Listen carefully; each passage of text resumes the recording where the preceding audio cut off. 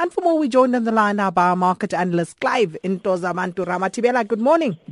Hello! No, someone morning to you, Sakina, and to the listeners as well. Listen, Sakina, I'm called Ntozamanturu for a reason, because I make concussions and stuff like that. Go internet, Google what?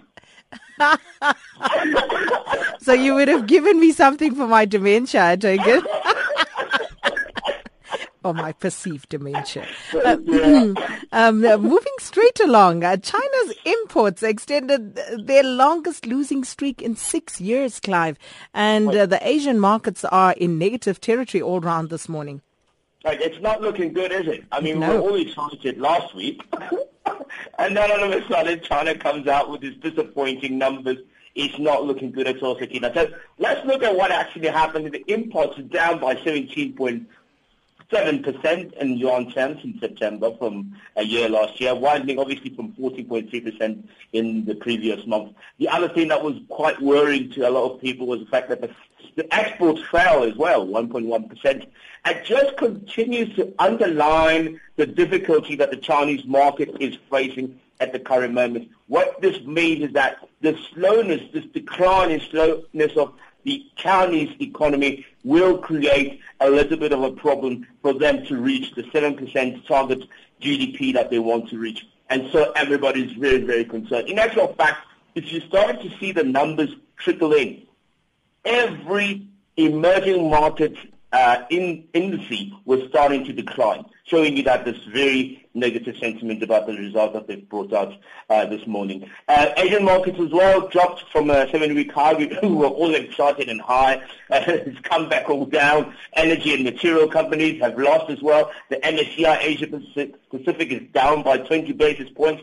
So this Chinese weakening economy is going to continue to weigh on the market, and we are worried. We have had a fairly significant lift in equities speculations following the Fed's delay with regards to the rate. But still, the Chinese nightmare is still haunting a lot of the equity markets, and it might just not help them in terms of getting to that targeted projection of 7% GDP, and that's the biggest concern. Well, and, lots to talk about there around China, but we'll park it there for the time being. And then the United States, they're expecting the corporate earnings report out later this week, but stocks advancing nicely there at the moment.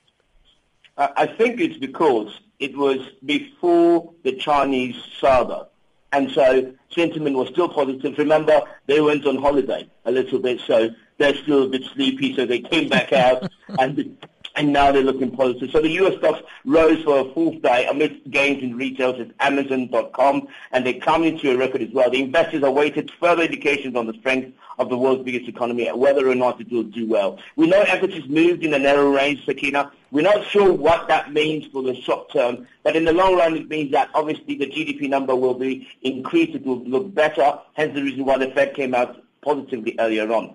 But other than that, S&P 500 up 0.1%. And also, if you look at the Dow Jones Industrial, that was also up by about 0.3%, and the Nasdaq Composite is also up by 0.2%. So positive start to the U.S. markets for the week. And then, of course, the big one over the weekend, ANC, NGC. Was there any significant moves on the market in response to that, or, was it irrelevant to the market? So, yesterday the GSE finished in negative territory. We were down by about 87 basis points. The rand weakened slightly against the US dollar. But here's the thing.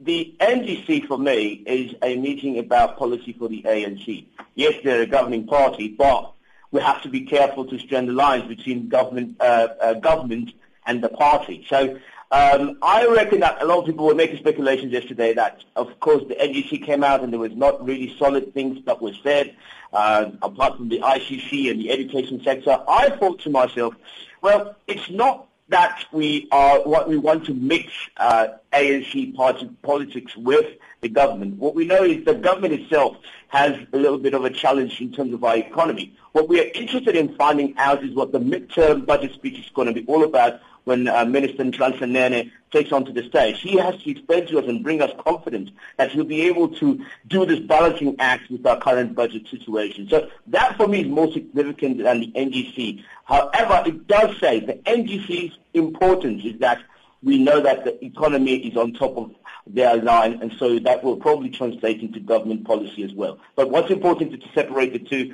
and not mix them, even though I know a lot of people make the mistake, and the sentiment is that because they're the governing party, they should. You never hear them having a meeting and then the dollar plummets. No, it doesn't happen that way. Policy is policy, government is government, and let's just keep it that way.